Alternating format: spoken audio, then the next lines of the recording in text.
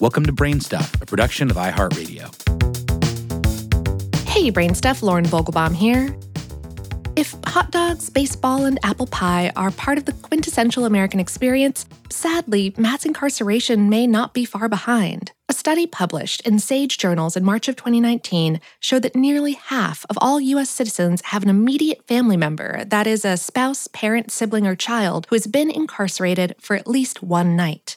The study, which was led by Cornell researchers, is the first ever to pinpoint the percentage of American families touched by the country's prison system.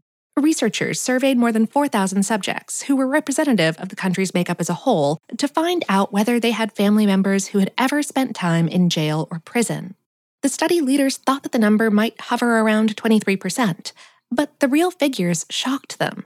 We spoke via email with Peter Enns, the lead study author. He said, "We were very surprised that nearly 1 in 2 adults have had an immediate family member spend at least one night in jail or prison, that siblings were the most common immediate family member to have been incarcerated, and that even among the most educated, those with a bachelor's degree or more, almost 1 in 3, that's 30%, have had an immediate family member spend time in jail or prison." America has the world's highest incarceration rate, with more than 2.2 million people jailed or imprisoned, akin to jailing the entire population of the city of Houston.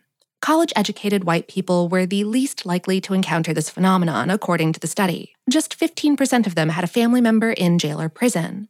On the flip side, about 60% of African Americans and people with lower levels of education had close experiences with the prison system. However, 55% of African Americans with college degrees still had a relative who had been jailed or imprisoned. Enns attributes the high percentage of Americans with incarcerated family members to a number of factors: the length of prison sentences handed out in the United States, the country's tendency to impose prison sentences rather than treatment, its very rigid parole system that leads many to return to prison, often without the commission of new crimes, and the high level of pretrial incarceration.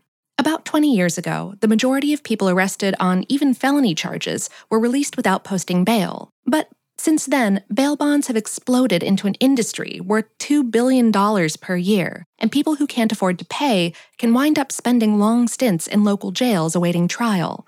You can listen to our episode, Is There a Better Alternative to Cash Bail, from March of 2018 for more on that subject. The authors of the current study hope that their research will remove some of the stigma of incarceration by showing how widespread it is.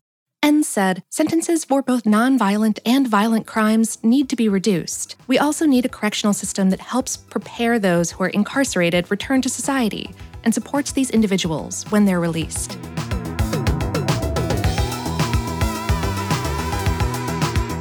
Today's episode was written by Nathan Chandler and produced by Tyler Klang.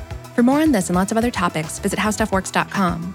Brainstuff is a production of iHeartRadio. For more podcasts from iHeartRadio, visit the iHeartRadio app, Apple Podcasts, or wherever you listen to your favorite shows.